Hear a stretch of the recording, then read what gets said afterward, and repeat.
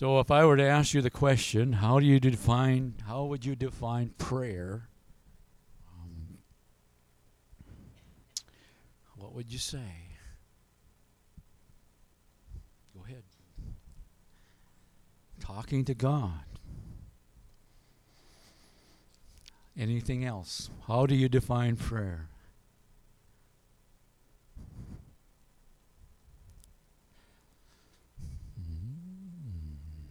Jar?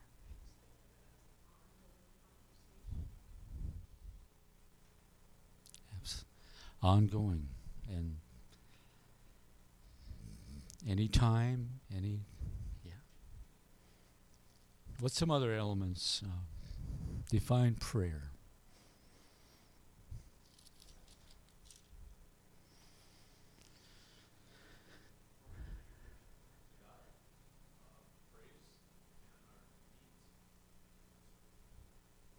Concerns, praises, bringing to God what's on your heart, your needs, other people's needs. Take one more.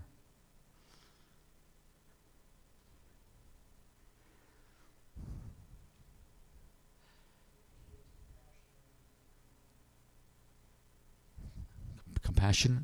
I heard compassionate prayer. Absolutely. These are all good answers. I mean, these are all included. I think that sometimes we can take for granted the vehicle of prayer, the awesome power of not our prayers, but God hearing our prayers, because God is all powerful. And so, where's the power? Through praying, because God wants to respond. Because we pray, He will respond. God, I think, limits Himself to a degree to prayer. If my people will pray, He says in the Old Testament, if my people will pray, humble themselves, seek my face, then I will hear. Then I will hear from heaven. I will heal. I will forgive their sin. And so there's absolutely, prayer has been from the beginning. As you know the story, Adam and Eve walked in the garden. They were in the Garden of Paradise in the beginning. It was perfect before sin came along. And it says that God came down and He walked with Adam and Eve in the garden. He talked with them. He fellowshiped. They in our terminology today, it was like hanging out. But it was more than hanging out, because it was just the great God of all time. The only God was in the place. You see what? I really think that when God shows up, when that can be in our innermost being. God shows up and He wells up. That our man, our spiritual person, begins to sense that and want to respond to that. We have all been created to worship God. And if we don't worship God, then what? We tend to worship stuff or other things, other gods. So Jesus was talking, and I'm going to stem from his conversation, his instruction, after he had spent some time about the Beatitudes. Matthew 5 is where that is. He spent some time on blessed are those, and blessed are the poor, for they shall be filled, satisfied. Blessed are those. He spent some time about what it was to be a peacemaker. He spent some time about letting your light shine. And he gets down to verse 21. And actually, let me skip a little bit here. He talked about his brother and relationship and had some strong words. As far as for someone that hates his brother is guilty enough for the fiery hell, it says here in Scripture. It has a matter of the heart. And then he gets to some of the laws, this is the Sermon on the Mount, and some of the laws of the kingdom are there. And he gets to the 6 to the 6th chapter, and he talks about giving. At the first part of the chapter, don't let your right arm see what your left arm is. In essence, to sum it all up, that portion of Scripture is God sees people doing things that are in secret, and some of the best ways to touch God's heart is giving without nobody else knowing about it. Serving and nobody else has to know about it. God sees a servant's heart. And so he's kind of on that theme yet of doing things and giving in secret. And then he gets to when you pray, verse 5. And this is where I want to pick it up and focus a bit today on prayer itself. And then we're going to pray at the end of the service. We're going to ask God for things that maybe you're concerned about. Maybe there's some things you would love God to clear up in your physical body, or just stuff that is going on that you just need to come into the Lord. So, number one, Jesus expects us to pray. And so, how do we know that? Well, he seems to, we seem to pick up on it as we read this, and when you pray. It wasn't that, he didn't say, if you pray, all right? It is when prayer for the believer, for the Christian, it actually is just as normal. It ought to be just as normal as a person who's breathing, right? In essence, and just spiritualize it. Prayer is so much. We don't have to make it harder than it is. It's hard work. Why is it hard work? Because I really personally think the devil wants to stop us and distract us from anything that he can to keep us from. If he can keep the Christian from praying, he knows that he's gonna dampen their outreach, dampen their whole spiritual demeanor, take away their joy if he can, kind of dim their light, so to speak. And so we've got to be on guard for this. When you pray, Jesus says, don't be like the hypocrites. Now, we know that there's no hypocrites in this church, and I honestly believe there isn't any hypocrites here. But Jesus had a few of them guys that would be considered hypocritical. I'm sure you know who he was referring to. The Pharisees became very religious, but they not only would jump on people for not keeping the law, they wouldn't keep it themselves, and they kind of hide that under the rug, so to speak. But that God could see right through them. We can never fake praying. We can never fake ourselves to God. We can never. We can fake ourselves and maybe trick people or get people to believe we're such and such a way. Well, we know God knows our heart probably more than we know our hearts.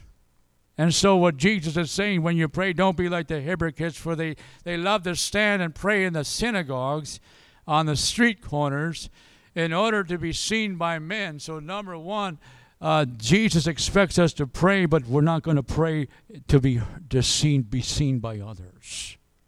A heart that just wants to be in the presence of God. In fact, he says this, but when you pray, go into your inner room. And when you have shut the door, pray to your Father who is in secret. And your Father who is in secret will repay you. And just see the picture. In your inner room, in your place, maybe it's your bedroom, maybe it's your vehicle you're driving to work. Maybe it's your place somewhere in the house. Maybe it's a place outside. Maybe not in the winter, but maybe in the summer. Maybe it's by the lake. Maybe it all boils down to how can we get alone with God?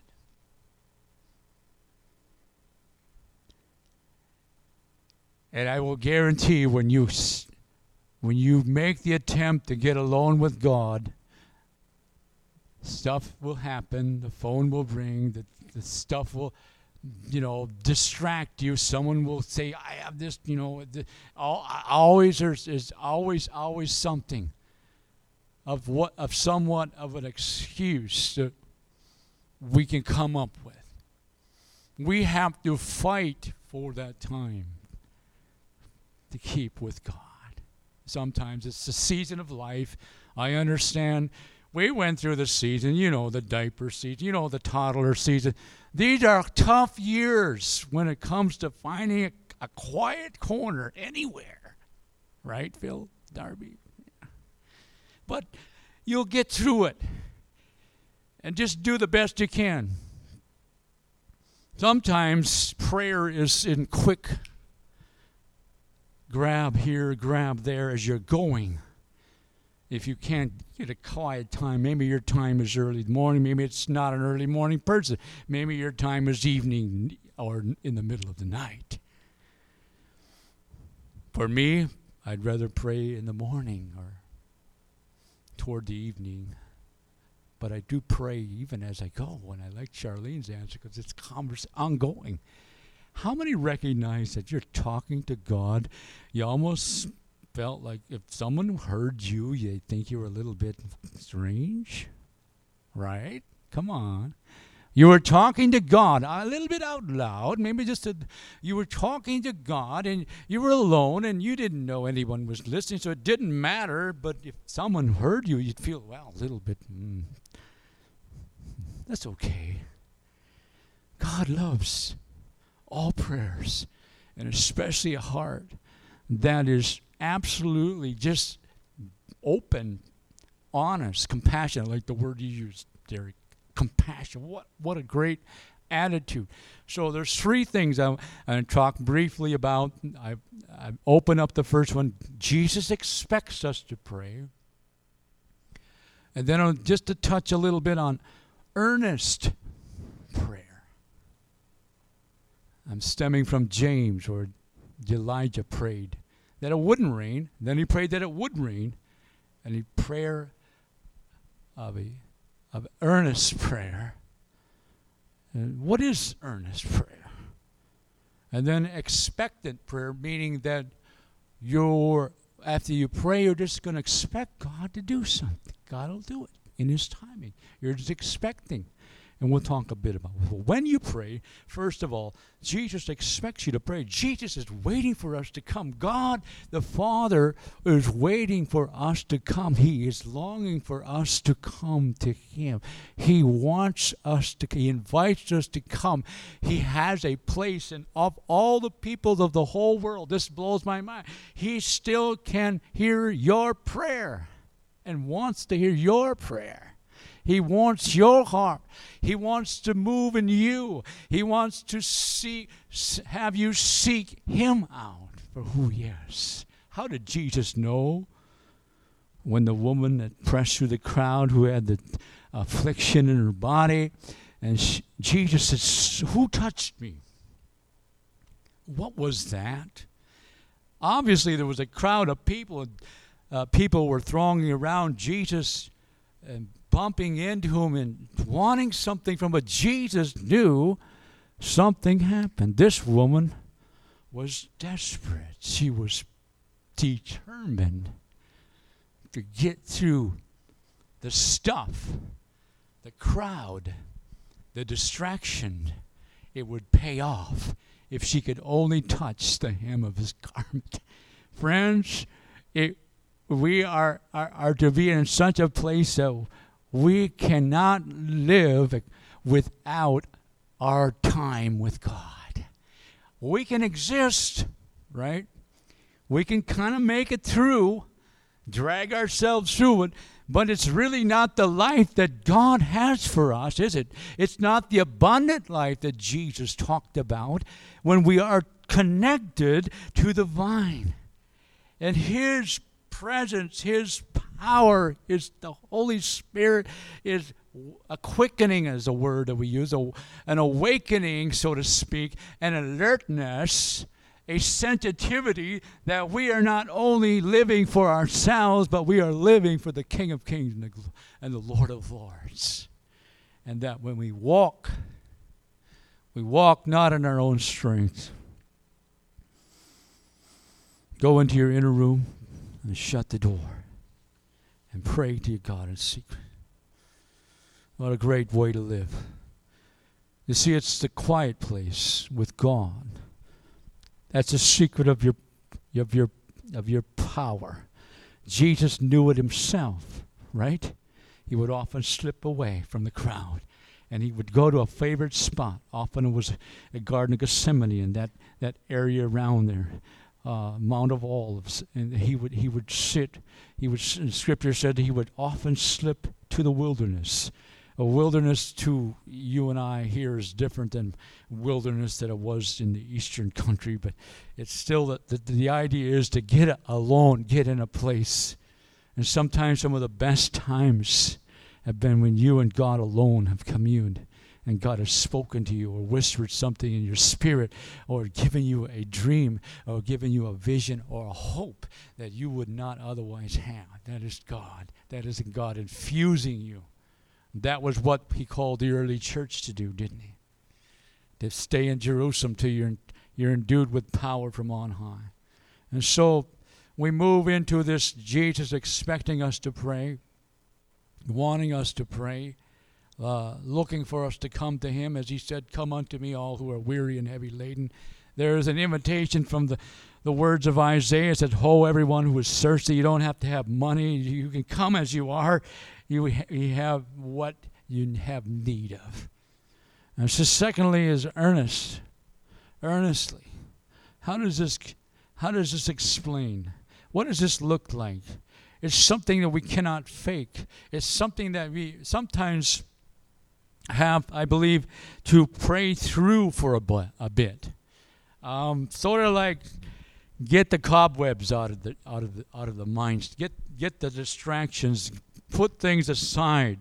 Press through the things that are on the schedule. When you're praying, sometimes if you're like me, there'll be something that I got to do this, but that can wait. Now what's important, I'm pressing in. I'm battling. I'm earnestly seeking, pressing in. And this was what the early church people learned how to do when they waited for 10 days to the power of the Holy Spirit. They prayed and didn't know what was going to happen, but they just were waiting on God because they knew that there was a promise that Jesus said the power of the Holy Spirit's going to come and everyone's going to be filled with this power to go out and witness. And so the attitude of earnestness, James said, the effective prayer of a righteous man can accomplish much. He says Elijah was a man with a nature like ours. Did you know that Elijah was absolutely human? And how do you know that? Often we hear when we read about Elijah, he was just a man of God. He great things that fire would come down at one time. He consumed the sacrifice. The other guys were calling on Baal, and nothing was happening. Elijah just breathes a little prayer, and fire comes out of heaven and consumes. But read on. Elijah was human. He felt depressed because he felt like he was the only one left out of the whole nation. And he got so depressed that he went into a cave. And he laid down and he wanted to die. For some reason, I believe it was an attack from the enemy.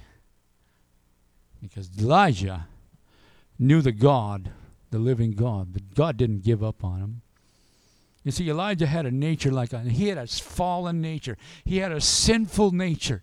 He was also in need of a Savior.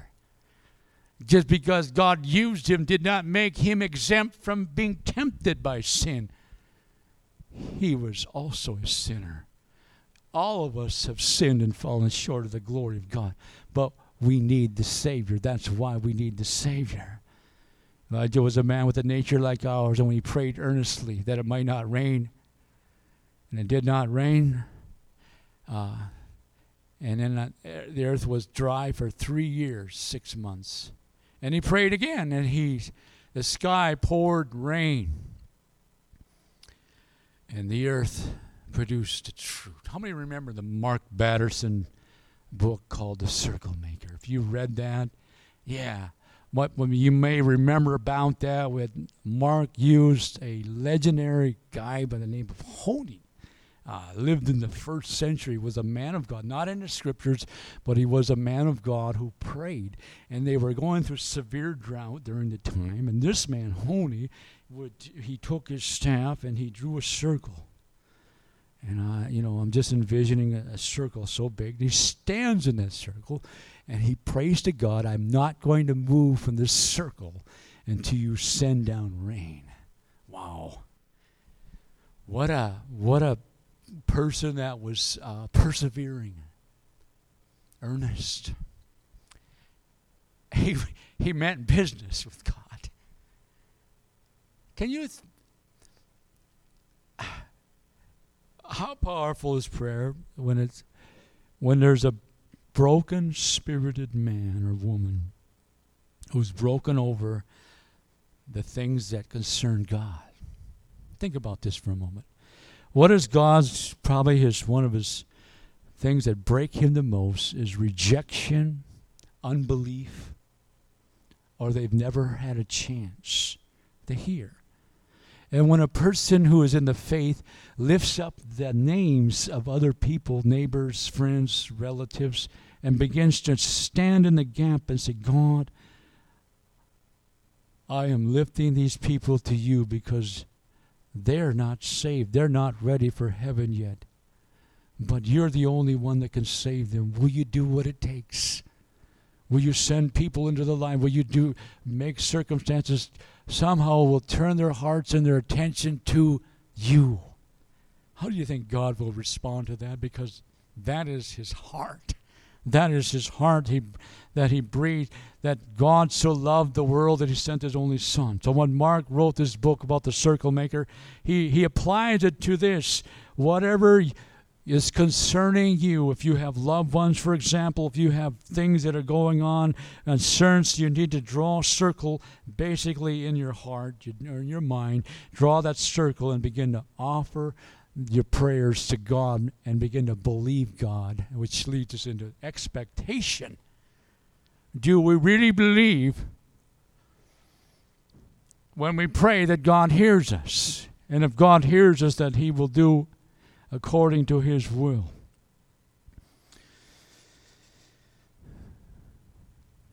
A quote from, I don't know if you guys have ever heard of John Bunyan, but he's not related to Paul Bunyan, of course. And this is one of the early pioneers, as we would know in our time, sort of in the later on in the history of the church.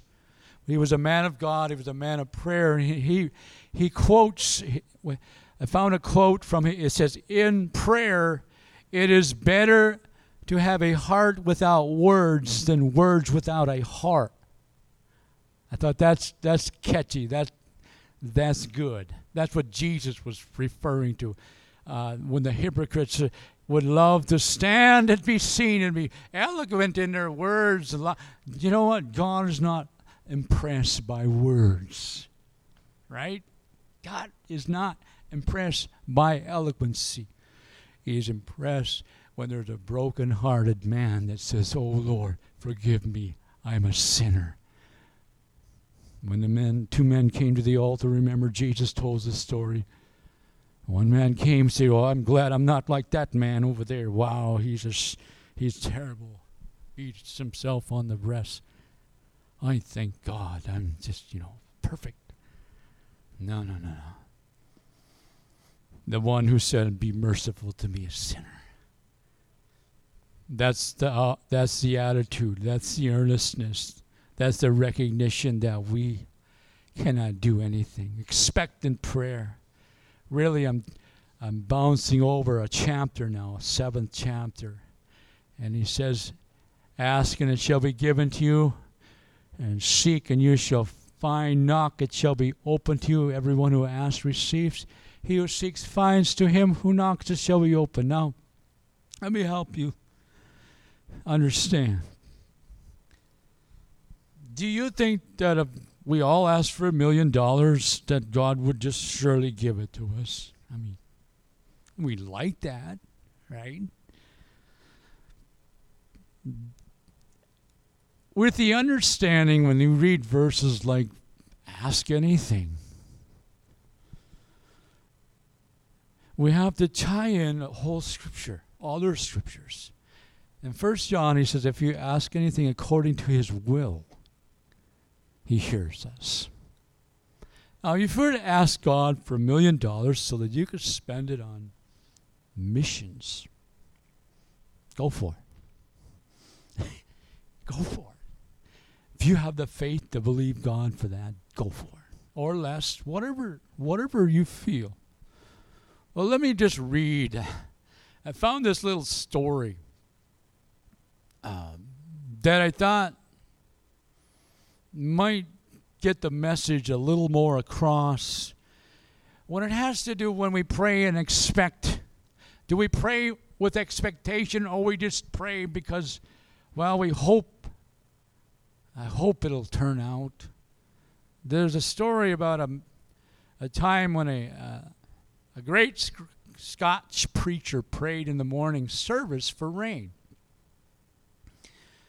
He went to church in the afternoon, and his daughter said, "Here's the umbrella, Papa." And he goes, "What do we need that for?" he asked. "You prayed for rain this morning. Don't you expect God to send?" His daughters replied. They carried the umbrella, and while they came home, they were glad to take shelter under it from the drenching storm. Such should be our faith when we pray, just like that little child with no doubt and expecting an answer. I love how childlike faith Jesus acknowledged. Remember? Unless we become like one of these. Remember the disciples were concerned about the children bothering Jesus. In fact, Jesus said these are the ones in whom we can actually learn from. When you think of a childlike faith, they trust. They ought to be able to trust their parents, those that are leading them. A childlike faith is a dependency.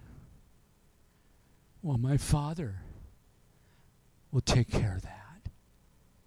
A childlike faith, realizing that when they go to their father or their mother, they know, or grandmother or grandfather, that they know that it'll be a safe place.